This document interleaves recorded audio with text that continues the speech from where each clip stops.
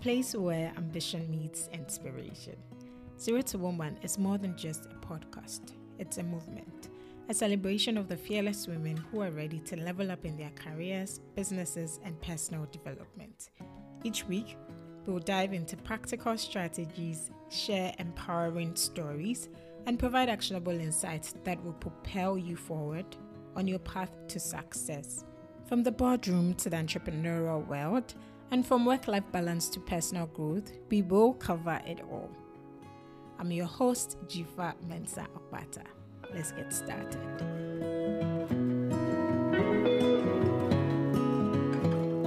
Hi everyone, and welcome to today's episode of the Zero to Woman podcast. Today I have a special guest in the studio, a very good friend of mine who is also a change and advisory specialist at the Global Fund in Switzerland. Welcome, Vivian Ojo. Yeah. I'm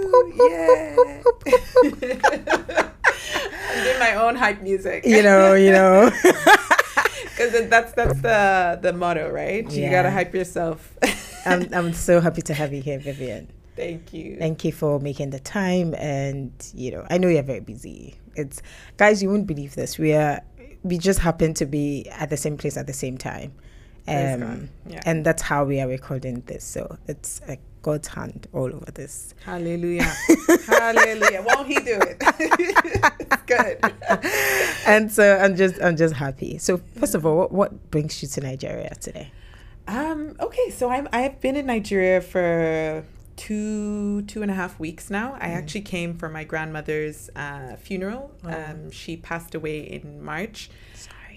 It is well indeed. And she was 88 years old, one of my good friends, and I got to spend quite a bit of time with her. In fact, I was with her in January of this year, so I feel super blessed that she's someone who I got to kind of get a little bit of her character and her brilliance and her magic. So yeah.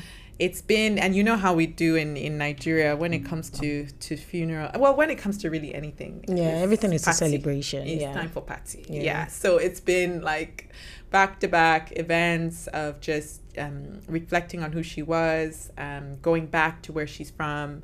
My dad is from Kogi. My paternal grandmother is from Kogi, so we actually went all the way there, and Wow. it was just beautiful. I hadn't been there in like 20-something years because she lived in Lagos. So it's just a good season, and I used to live here before, so it's also been a good time to catch up with old friends and just be surrounded by community. Yeah. And good to see you. Hey. Yeah, it's good to see you. That's good. I would come back to like your grandma and the women in your family in a bit, because I want us to do some connection there. Yeah. But for now, can you tell me about your childhood? Do you have fond memories of your childhood? Yes, I really do. So I think I'm blessed. I'm someone who's really just had. I love that you say the hand of the Lord, right? Goes before you, about you. Before you, about you, behind you, all around you. And I feel that's kind of, when I think about growing up, that's really what it's been. My mom is originally from Namibia and my dad Nigerian. They met in Ireland and got married there and decided, okay, they want to raise these African warriors. So me and my siblings were born on the continent and grew up really between Namibia and Nigeria. And I think this notion of just innocence, curiosity, magic, but also having company, like everything was magical. Yeah. And it's funny you talk about my childhood, because we went to my grandmother's and grandfather's piece of land, which had like this little waterfall thing at the back of the house, which I thought was just giant. So we called it a river. It was like, it's called River Pafa. So we would go there and, swim and all of this stuff. And now we went there. And in fact, we weren't even allowed to go as children. You weren't allowed to go on your own, because you could get lost. And this time we went, I took like 2 steps and I was at this river. And it was just so much smaller than I remember it. And I think for me, that's maybe just a metaphor for, my childhood was one where the world just felt expansive and wondrous, and everything was magical. Fruits, sand, you could make a game out of everything. And I think my parents did a really good job of raising us with that sense of, vivid imagination. Yeah. There was a lot of wonder around you, I can tell from the way you just described it. Was there ever a point where you knew that you would become this person, in terms of your career?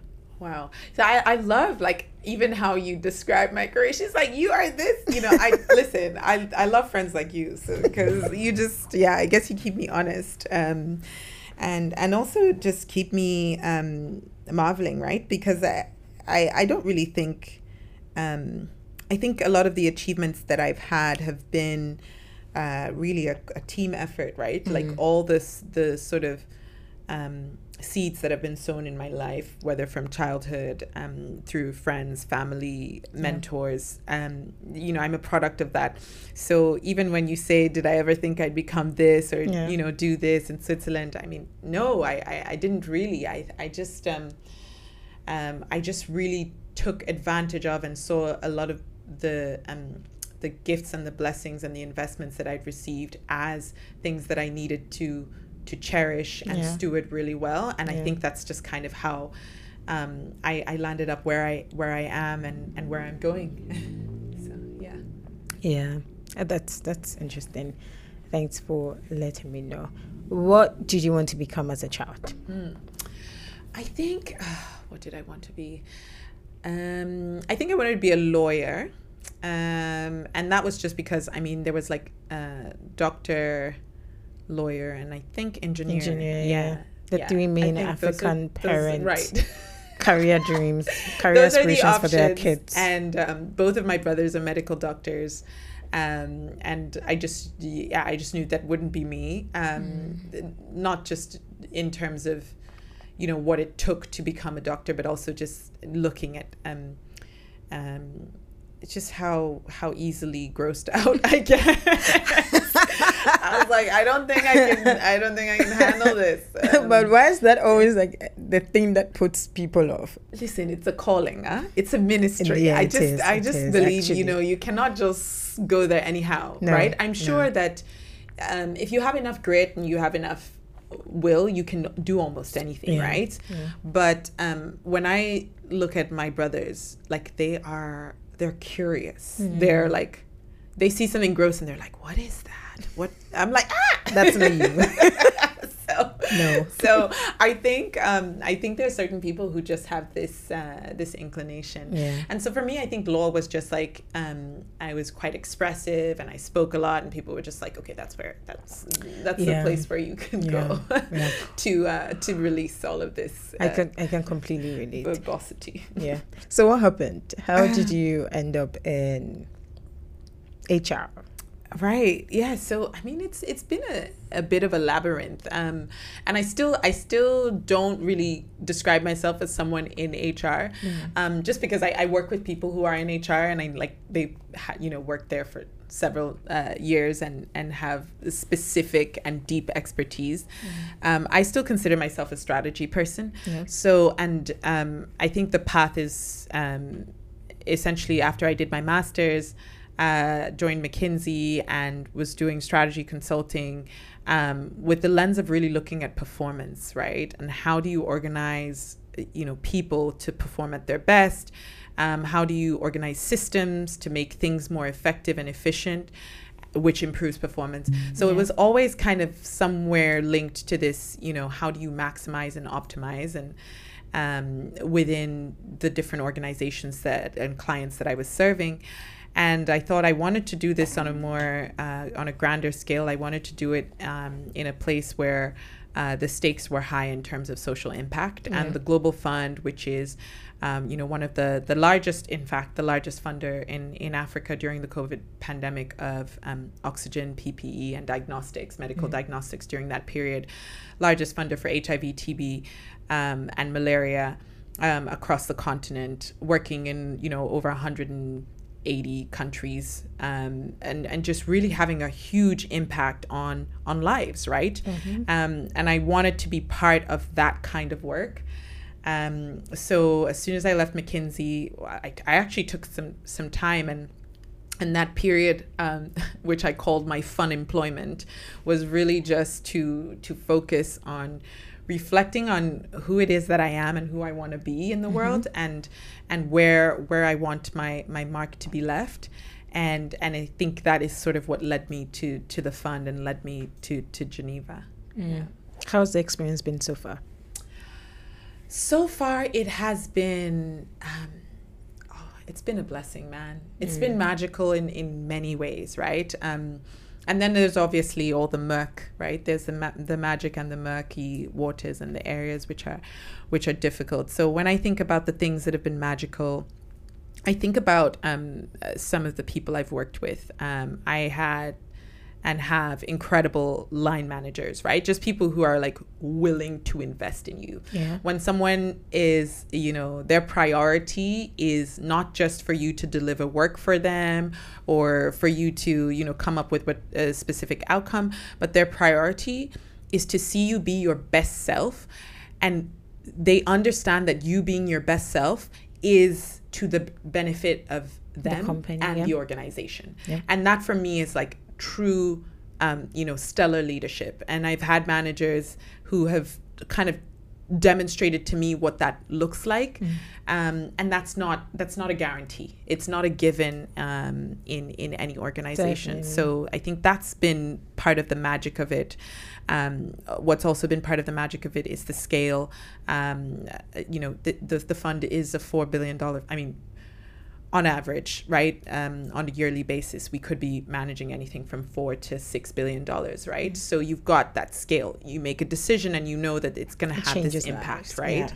Yeah. So that's been great. And then also being part of a community of people who think that way, right? So everyone is working towards this goal. And you'll find people, who do it in their eccentric ways and they do it in their different ways, but at the end of the day, you're working with people who have that mindset. And so you can draw from each other and learn from each other and inspire one another. So that's been really the magic. And of course, the murk is, I don't think I have to talk too much about the murk, but nope.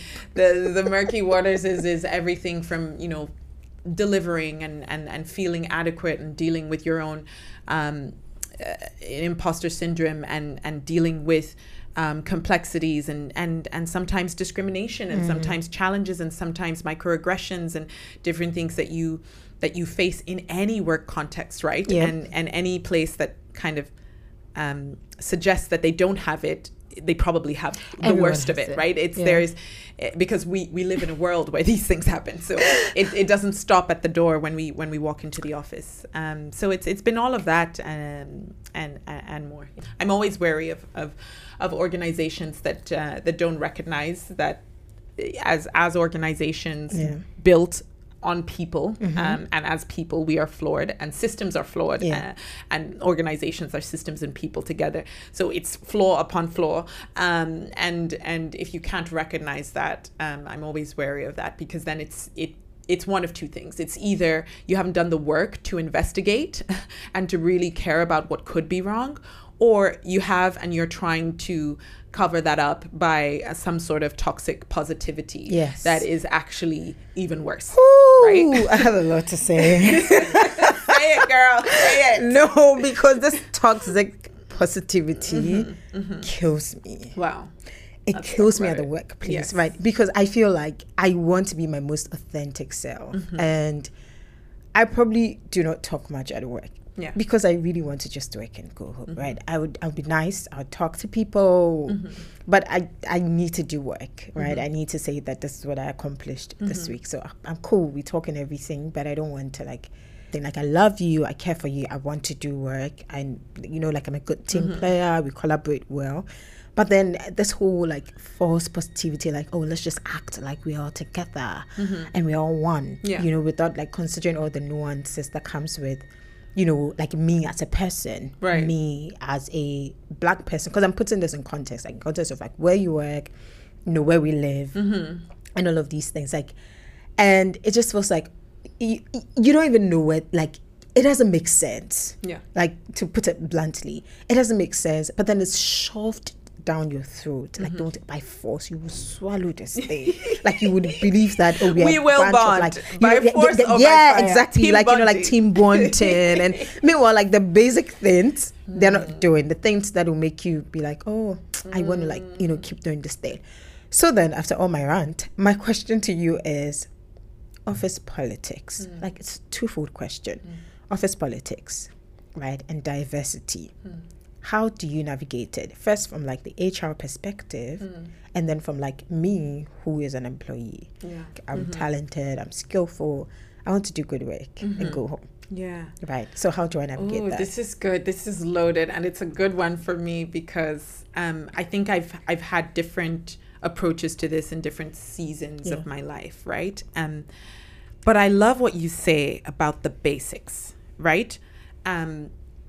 Because I don't mind, being overly invited to team activities and all these different things, and people want to bond. For some people, their work is their life. Cool. They're so excited. We all need to be together. But let the basics be there. And I think that's what you're really talking about is at the end of the day, do you care about me? Yes. Or is this a performance of care? Because the performance of care is, a lot of us don't have the capacity for this, and I often say one of the things that I love so much about my Nigerian side of the family sometimes versus my Namibian side, and I don't even want to let me rephrase that. It's not even Nigerian side versus Namibian side, but West Africans in general, particularly Nigerians, something that I really, really appreciate, and it's cultural, is that in general, if a Nigerian does not like you, you will know. You will know. You will find out. Like, do you understand? It will be revealed to you in one way or another. Yeah. People are very much exactly who they say they are at almost all times. Sure. To the point where, like, and that's what even the road rage, even the if I feel same we'll for just Ghana. we'll Like just, Do you understand? There's no need to perform. But I know that from other cultures that I'm used to, and I've experienced even in Southern Africa, we're just very good at, we process our emotions internally. We don't have to process them externally in the way. So it can take a long time before you actually know what someone really thinks about you. And sometimes when you discover that at a later stage, especially in the professional context, it can be a huge shock. And so that's why for a lot of people, that toxic positivity, it's a red flag in their minds from some particular trauma or some particular experience that they've had in the past. And I think that's understandable. I think that's fair, especially if you work in competitive environments, if you work in really, aggressive work environments where, what you do counts for your career and your promotion. Exactly. And your reviews are in the hands of different people. And you need to kiss people's and there's a lot of people are doing extra and they're not being their true selves. They're not being authentic at all times, either because they feel they can't be or because their authentic selves don't actually fit within what it is that they are saying the organization should stand for. So I fully get that, but maybe just to shift a little bit to how I've matured in that, especially in working in so I lead the work on our people and organizational strategy. So it's thinking about what is our organization going to be like from a people perspective over the next 6 years, right? Whether we're talking workforce planning or we're thinking about some of the softer sides of, health, well-being, D&I, etc. Or if we're actually just thinking about organizational structure and changes in our organization that need to meet the demands of in 6 years. So doing a lot of that work, the first activity we did is speaking to staff members, trying to understand what are people really thinking and how do they feel and how can we shape this, and being on the side of HR, right, which is everybody's enemy in general in most organizations. Yeah, HR is not your friend. Right. No matter what they say. Right. Take my advice. And I would agree with that. I would agree with that. HR is not your friend. HR is a good HR is a decent referee, right? Between the things that we all want as staff members, remembering that HR people are staff members and are held to the same standards, same policies, same issues, and have the same challenges that a regular staff member would have. Sure. So I think that's one thing to remember, because people are, sometimes they'll come to me, they'll be like, oh, I want to raise. I'm like, me too, girl. Me too. I am with you. If you have the plan, I'm gonna back you up, right? Because, right. So I think that's like the first thing is like, you know, we HR people are people too. Yeah. And so within that, I think we've got those constraints, right? But I also think that as an HR person or as a member of staff, there's also this need to really think through what is it that is feasible, right? And that feasibility component is maybe a new addition to my skill set that I've gained when I'm looking at it from this lens, right? I can't just come up with a problem. I need to come up with a problem that also has the solution attached to it. And the solution has to be feasible. It has to be something that will be beneficial for both the organization and for the people. And there's that constant tug of war. And I think that being in the space where I'm part of the tug, where I'm tugging within myself and I'm thinking through that, I think it's a really great skill for me to have. And I think it also helps me then advise, to your question, somebody who's outside of it. How do you approach this referee, right? At best. And this is at best. Some HRs are just extensions of their leadership. And that's a shame. Sometimes it's just an extension of whoever is on top is saying. They just kind of execute. They're operational. A strategic HR becomes a referee. A strategic HR becomes someone that actually opens the eyes of staff to the needs of the organization or of the leadership, and opens the leadership to the needs of staff. So it's somebody who's constantly playing that role across the two. And I think when you really look at successful organizations or organizations that have gotten this right, they've been able to admit that it is a trade-off and that there is that tug of war.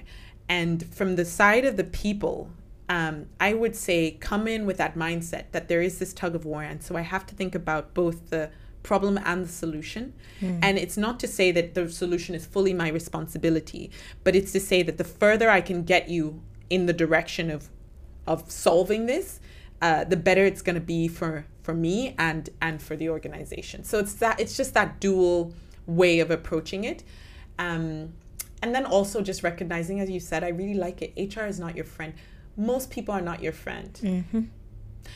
I know that sounds really like they're your neighbors and you're meant to love them, love your neighbors as yourself, but most people are not your friend. Your friends are your friend. Yes. Right? Like, don't think that you can come into your office and just tell everybody everything that you're going to tell your friends, because it's not going to work. It would not work. Do you know? And I feel that sometimes in this generation, we have all these expectations of people.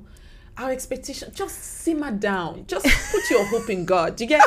Like, people just need to simmer down with all this expectation. And then I told her this, and then she told, of course she did. You know, because she's solving for something different than you're solving, you know. And I'm not saying we should be mistrustful and, kind of guarded at all times.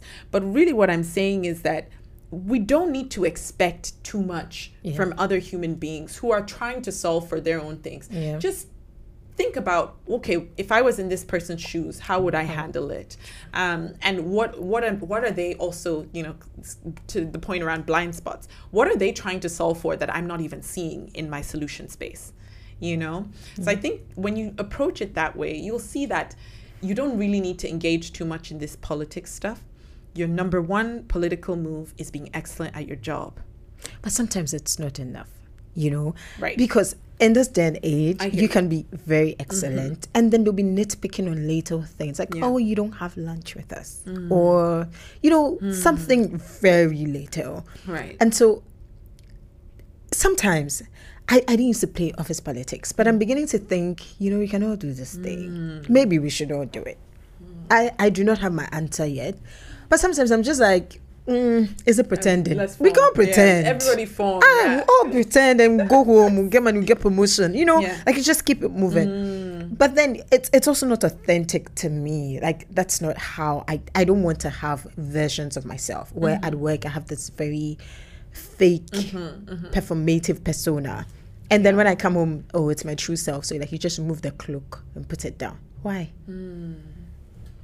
Girl, you're saying something, you know, and I'm also reflecting as you're speaking, right? Because I think that this idea of being your full self, right, with being fully authentic, sometimes it makes us nervous, right, in the workspace, especially when you're in a workspace where you're the minority or you're like in a different, you know, environment. And I know in your context it was very much like you're unique, right, in this space. You want to protect yourself, right, and you keep to your work and you're like, okay, I'm going to be excellent and I'm going to deliver. And you're so right that is not always enough. But another way to sort of be authentic because it's not, for me, it's not authenticity or politics. I think you can be authentically political, if that makes sense. Tell me. In the sense that you're like the kind of person who is excellent at your job, you're focusing on it, but you're building relationships rather than looking for, you know, seeing people as opportunities and as rungs that you can step on in your ladder to the top, right? But you're kind of like being authentic about relationships because you understand that while in an AI world, organizations would just, you know, look at your work and process, check, promotion. Because you understand we're not in an AI world, we're in a world that's full of systems, right? And people, and both things are flawed. And even as we're perfecting and optimizing systems, we can never really fully perfect and optimize people. I mean, who knows? Well, AI. AI, let's see. But there's always going to be that people factor. So you understand that even your progression is based on how people perceive you as well, to some extent. And so you're interested in building authentic relationships so that people can know who you really are, and not just who you don't have to, you know, expose all of your personal stuff, but knowing who you really are from a work perspective, and to say, you know what, Zifa, when you give her this, you can expect this. And this I know, and I can back it up, you know, based on, I can put out my relationship, I can put my reputation on the line for that. So I would say authentic relationships over time, it will do the work for you. That the danger of kind of going deep into the politics of things is that you then start to rely on that. And that becomes the only thing that really speaks for you. And it can get you so far. It can get you to a certain place, but it can't take you all the way. And any sign of weakness or fragility, and it can literally crumble like a house of cards, right? Because there are people who have basically been bolstered by just their obsequiousness, I think that's the word. If it's wrong, please change it. But I think it's that. It's just this sliminess, right? It's just your ability to, like, you know, grovel. And there are people who have made it a couple of places. But the problem is, you know, as we experience in the pandemic, and this is something of my philosophy, is that, you know, when there's disruption, everything that can be shaken will be shaken, right? And this is biblical as well. Whenever there's a shaking, I'm sorry, it's not that because you groveled and you this. Floor. No, do you understand? It's the threshing floor of the career. And when that happens, they're not going to be like, oh, this one said they're going to be like, who is the person who can get this done? Who's the perfect person and for the very quickly it becomes clear, especially when you're in crisis situations and pressure situations. We saw it in COVID-19. You can't, you know, inept people who don't know how to do their work, who have just been skating through, they're out. They're out. You need to focus on who can deliver. So that's why I would say the political side, I wouldn't overplay it, and I wouldn't play it too intentionally. And I would focus more on authentic relationship where people know who you are, what value you bring, and they can actually be part of lifting you up. And by the way, I would focus on doing that for others. Doing that and being that for others. Because you'll be surprised how sometimes it's somebody that you used to manage back in the day that ends up recommending you for the next role or recommending you for something else. So don't always look up for that type of relationship and connection. I would say look all around you, and that is authentic. That's just being your full self. I love that. Introverts, right? I find that a lot of introverts suffer at work. Not because they're not good, like they just fall in the same category that I just spoke of. Right. It's just because they're not ready to toot their horns. They want to do their work and go home. They are good, but then there's this whole like it's the same people not bluffing necessarily, bluff sometimes, right, but just like being very out and up, and talking about what they do. But these people are saying, oh, I just want to be in my corner and then do my work, and then all the praise and promotion will come to me. What do you have to say to that?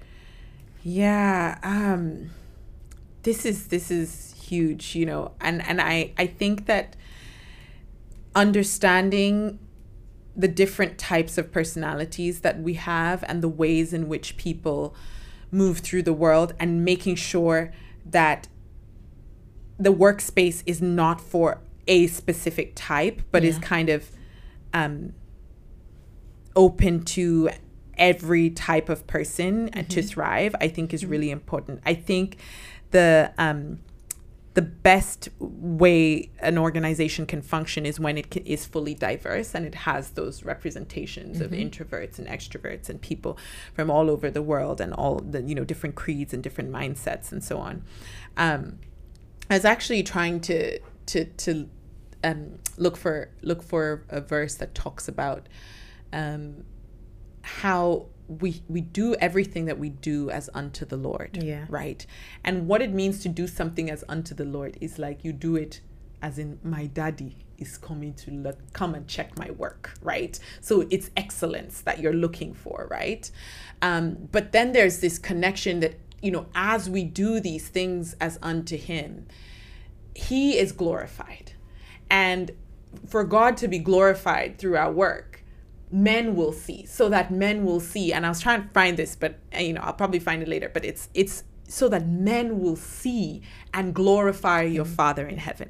So there's this direct relationship between when I'm doing my work and men see it. They'll say, this thing is so sweet. There must be a divine connection to it. And they say, Vivian, you did this thing. What is your source? And then I'm pointing back to the author, and I'm pointing back to my maker. So I think that all of that is to say that this thing of, I'm going to do my work quietly, and I'm not going to, I don't want anybody to see, and I don't want anybody. We need, as introverts, please, I'm including myself as an introvert. And I know the shy introverts are going to kick me out, but as far as I'm concerned, me too, I'm an introvert because I get energy from myself. I get energy from being by myself. But anyway, I know that there are people who are genuine introverts who are also not social, right? And that can be really difficult. But what I would say is we need to dispel this thing that, you can't be proud of the work that you do. Because even in doing that, you can point back to the source, right? So I think in the professional space, we've got to be intentional about doing excellent work, sharing that excellent work, and when it is shared, being confident and saying, yes, I did that. I did that. Yeah. And there's no, I think you can be humble and confident, and I think that the way we were raised sometimes does us a disservice in this part of the world where, you're just meant to be seen and not heard, and just don't ask too many questions and all of this kind of stuff. And I remember when I went to college in the US, I was like, you people are giving marks. They are giving marks for asking questions. For asking questions. For using your voice. I'm like, wow, this is not what we're used to. But this is kind of the thing that we kind of need to shift a little bit. And I think that it's not very hard for us. It's not very hard for Nigerians and West Africans, I think, to no, do. maybe just Nigerians. It's pretty hard for Ghanaians. Yeah, as well, because we are also very. You also have your exactly. Yeah, yes, this like, is true. Just be humble and be low key. I just think because we're marketers and you know, as Nigerians, you know, you're always trying to sell something. You know, sell yourself. And I think it's just it's a switch that needs to happen. As soon as we make that switch, we're like, oh, okay. And it's not about too much of self-promotion and all of this, but it's really about just being intentional about when you're doing work, being confident, and also being unashamed about the value that you bring to any space. So Brene Brown, right? So she's one of my, you know, Brene Brown. Yes. I love her. I love her so much. Yes. I have been following her work since 2015. There's one of her quotes that I really love, which says that courage starts with showing up and letting ourselves be seen, right? And I put it on like the Zero to Woman page like a couple of days ago. But then sometimes it's easier said than done, right? Because you know you're doing the work. It's good. You know that people would find value in this work that I'm doing. But I just cannot find the courage to put it out there, you know? Yeah. Because you just have like, you feel like, oh yeah, either like, the work is good, but at the back of your mind, you're like, oh, maybe it's not good enough. Or maybe I'm not qualified. Or who am I, you know, to put this. So how can we get beyond this? Yeah, I mean, I don't want to make it too biblical, but it's always like, for me, it's like, what are you afraid of, right?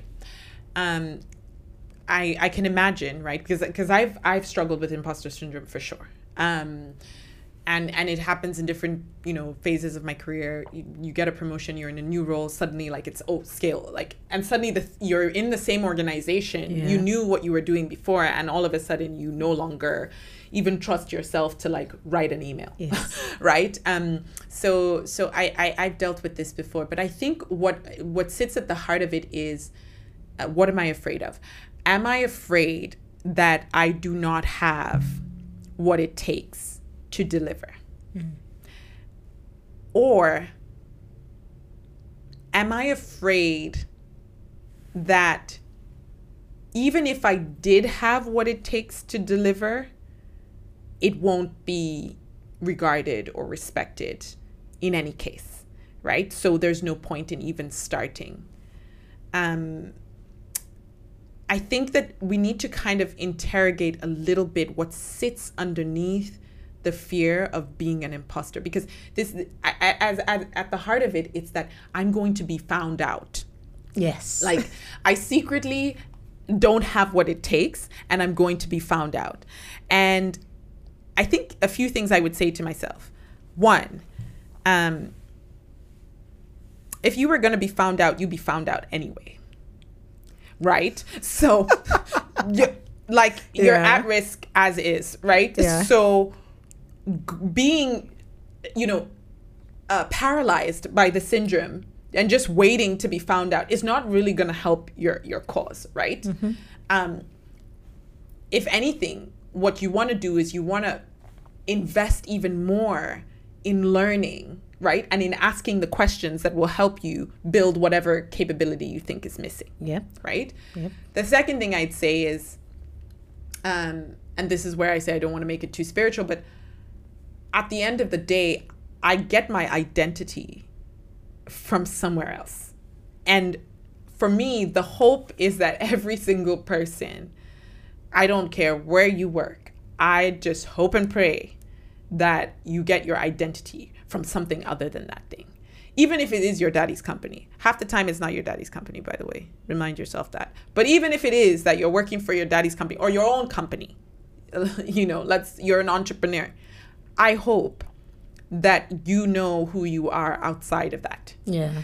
And when you have that, the fear of being found out about, you know, not knowing how to run a specific analysis or build a specific model, right? That doesn't mean that it's a fear of being found out as an inadequate person, as an unlovable person. And we connect the dots. We have a very unhealthy relationship with labor. And I think somebody needs to do the research on this.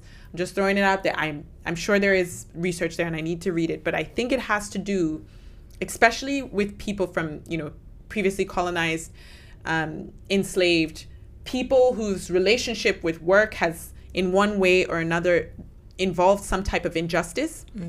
I think we have a very unhealthy relationship. And we think that if I cannot provide, if I'm not working, who am I? Yes. What am I actually doing in this world? And do I even really need to be here? So we have this very, unhealthy connection with labor, and we need to sever it. I love that you're speaking we about really this. do. And so for me, the thing is, I don't define myself by my work. I really don't. I am so much more than my work. In fact, all that I am, I actually bring to my work. So the privilege is for the people and the spaces I get to, and the projects I get to work on, that I can bring all these different elements of myself into solving these problems. That's how I like to see it. And I think we need to have that shift. And then this syndrome can settle down a little bit. And then of course, I love it. Like you said it so perfectly. So now let's talk about young professionals. Imagine you're a fresh graduate who is entering the workforce for the first time. What would you do differently? I think I would focus a lot more on my personal brand. What does that mean? That means, what are the problems I want to be known for solving, or the spaces I want to be known for having an influence in? Where do I want people to think, oh, Vivian is the best person for this? Yeah. I would think a little bit more about that and be intentional about building that with just as much fervor as I'm building my financial reserves and the whatever milestone or next step or promotion I'm moving for in the corporate space. I would build those things in parallel, because that brand you take with you everywhere. Yeah. So when you have seasons of not working, I'm in school, that brand is still active. If you want to start a business and be an entrepreneur, that brand is still active. When you're retired from, labor market as we know it, that brand is still active. So I would invest in that brand with the same level of fervor that I do somebody else's company, or somebody else's organization. Yeah. That's interesting. Let's talk about rejection. You usually sit on the other end of the table where you're like, the CV is not good. You're not qualified for the job. This is not good for us. We are not. We don't like you yet, right? Or we don't want to work with you yet. I don't think it's so harsh like we don't like you, but we don't want to work with you yet, right? Do you think that women handle rejection well? Wow. Oof. I'm trying to, because you talk about women specifically, I'm trying to think about how I've seen men, in the world handle rejection, right? And many just do not, right? They just rebel against it. Yeah. And they push and they insist. I would say this is a huge stereotype, but from what I've experienced, women tend to handle rejection by internalizing it, whereas men tend to handle it by externalizing it. And I think that the healthy balance is probably somewhere in between.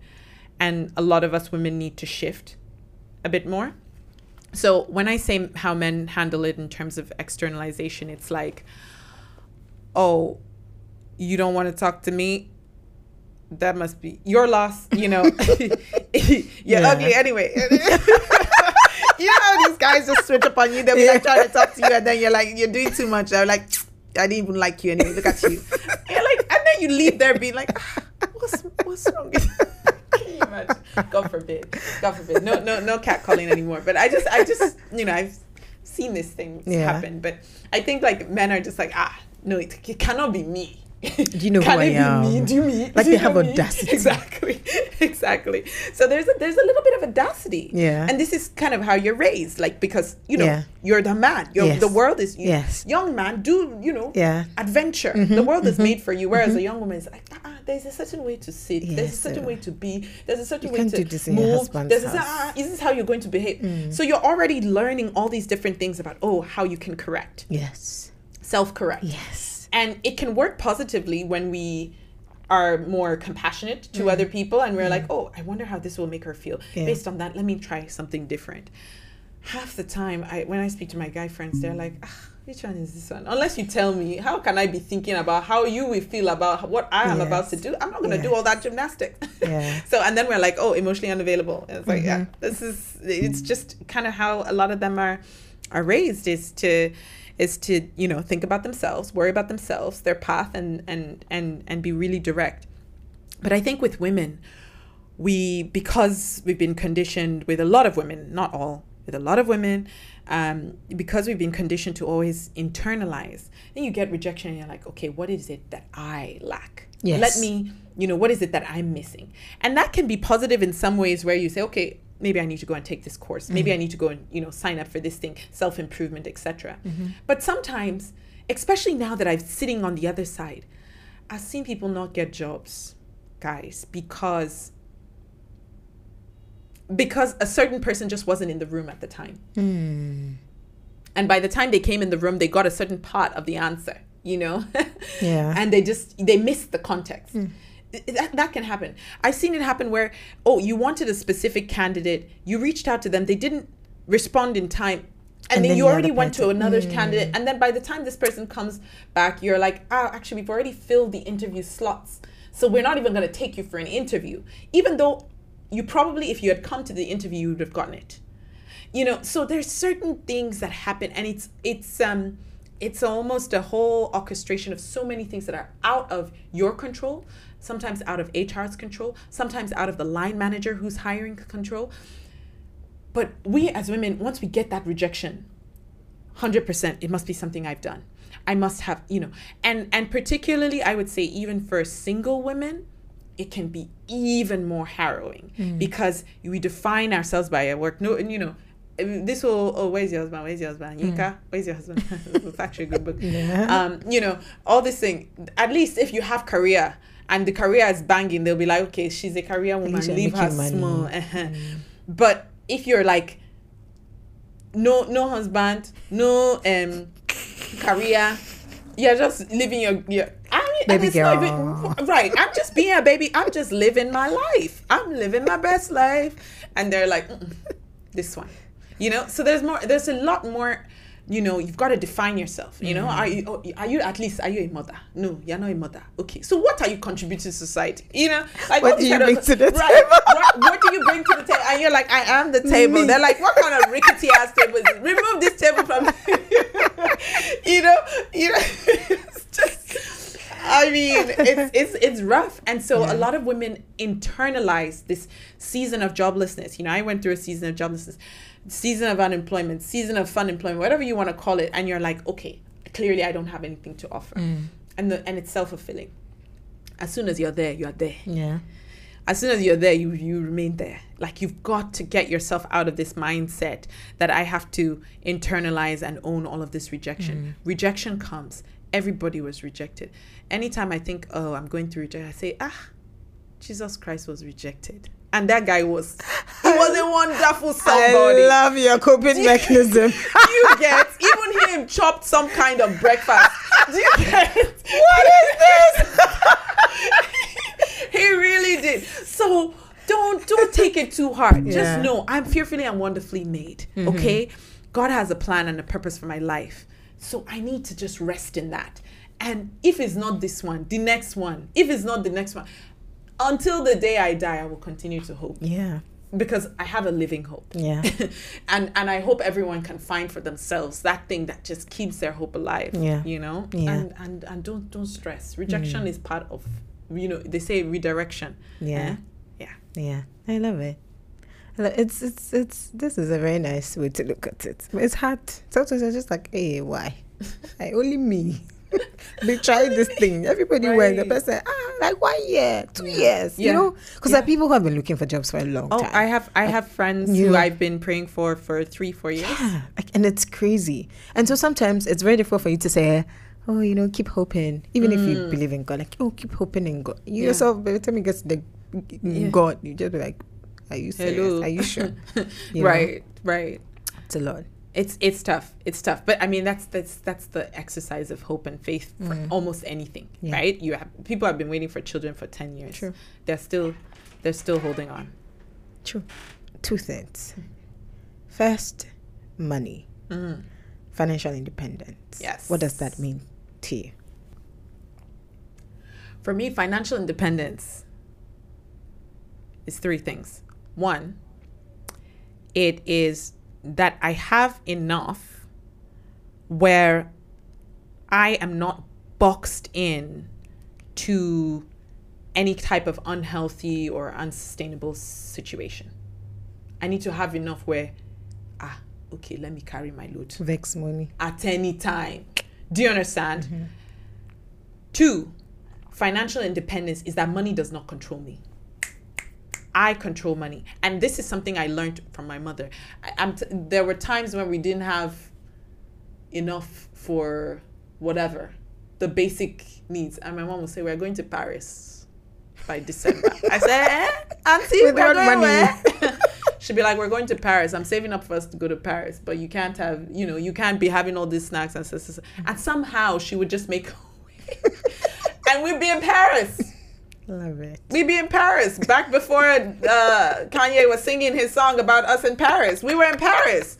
And then we'll come back and we eat whatever, white rice and beans. But she's like, you need experience. Yeah.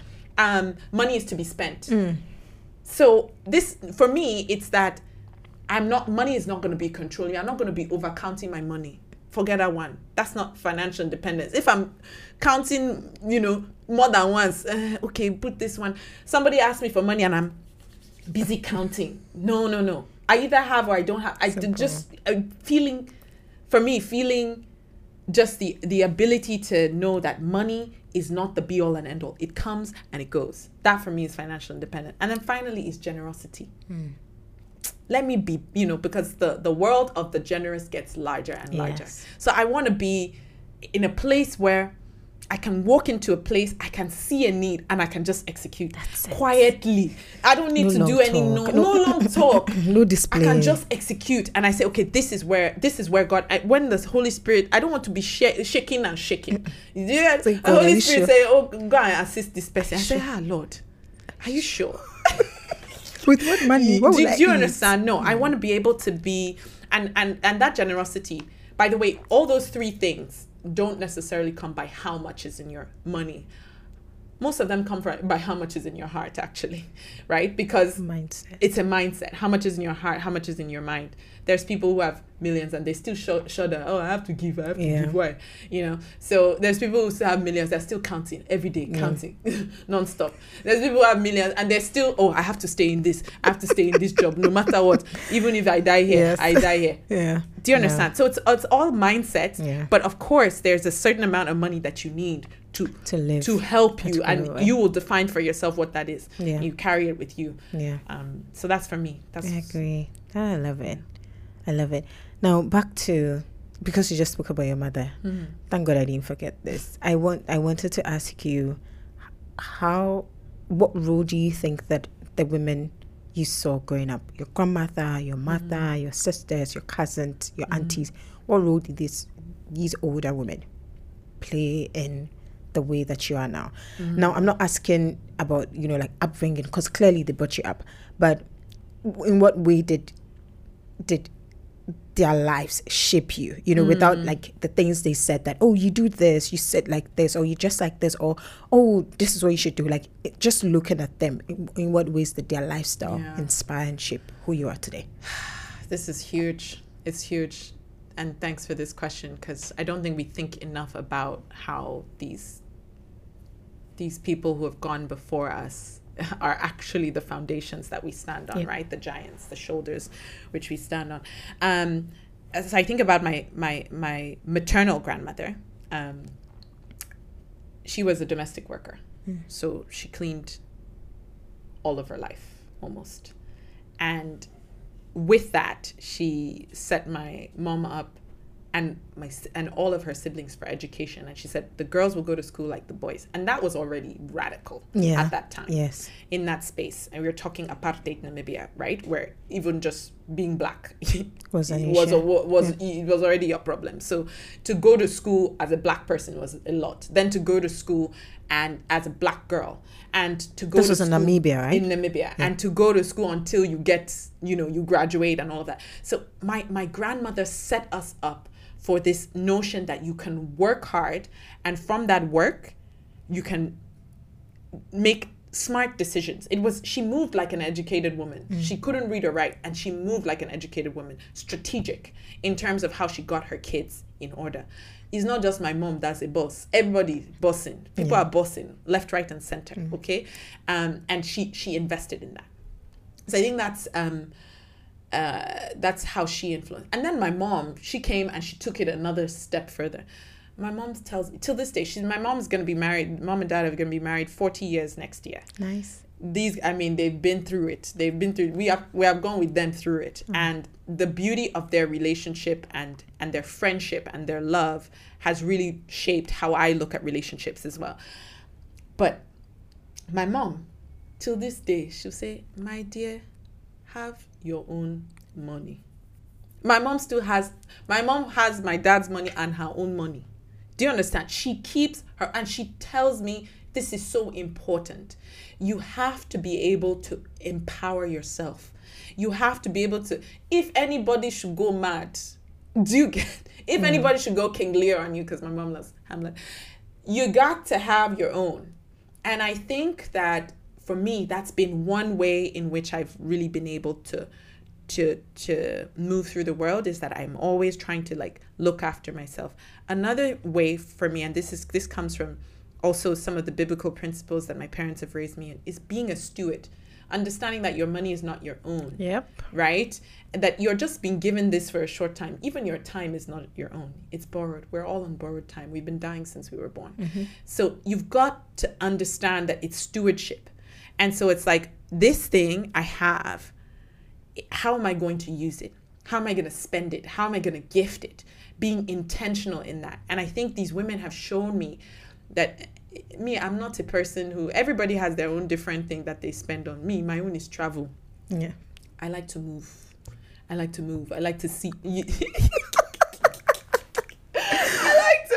I like to move. And the best way. Yeah, exactly. And I like to spend it on experiences with friends, with people. I mean, I think it's I got this also from my mom.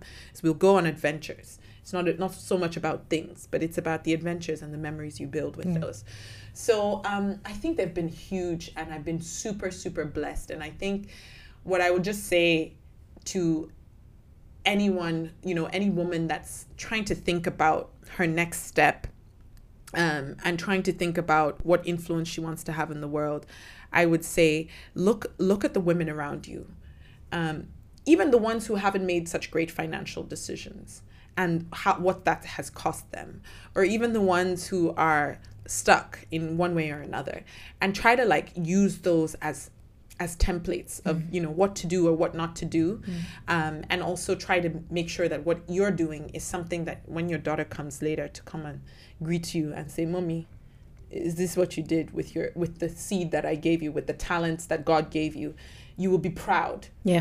Yeah. I would say that's something that I'm lucky that all the matriarchs in my life have been able to show me what to do with my talents by doing so well with theirs. I love it. This has been amazing.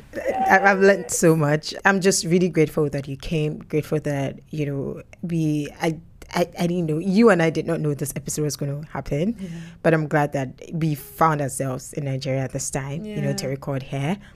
Thank you for sharing everything that you shared today, from how we look at work to how we look at HR to, saying systems, people, all these things are flawed. And so we shouldn't expect flawlessness from things that are going to be flawed regardless. Right. You know, like even when systems get better, people are going to constantly be flawed. I really love that. I just hope that all the people who listen to this episode today found things that they can glean and then, you know, apply to their lives and see the transformation. I want to thank you again for coming to this podcast. Girl, thank you. I really appreciate it. Thank you so you. much. I'm so proud of you for doing this. I think it's huge, and I think this voice needs to be heard. So you have just keep going, girl. I'm super proud. I'm shy. I want to cry. Oh God, thank you. So guys, thank you all for taking the time to listen. I'm going to add Vivian's LinkedIn URL to the show notes. Please connect with her on LinkedIn. Send her an email as well. I'll add her email address. Send her the questions there. Let her know how much you love this episode and what you learned from her. And thank you very much. We'll see you all next week. Bye-bye.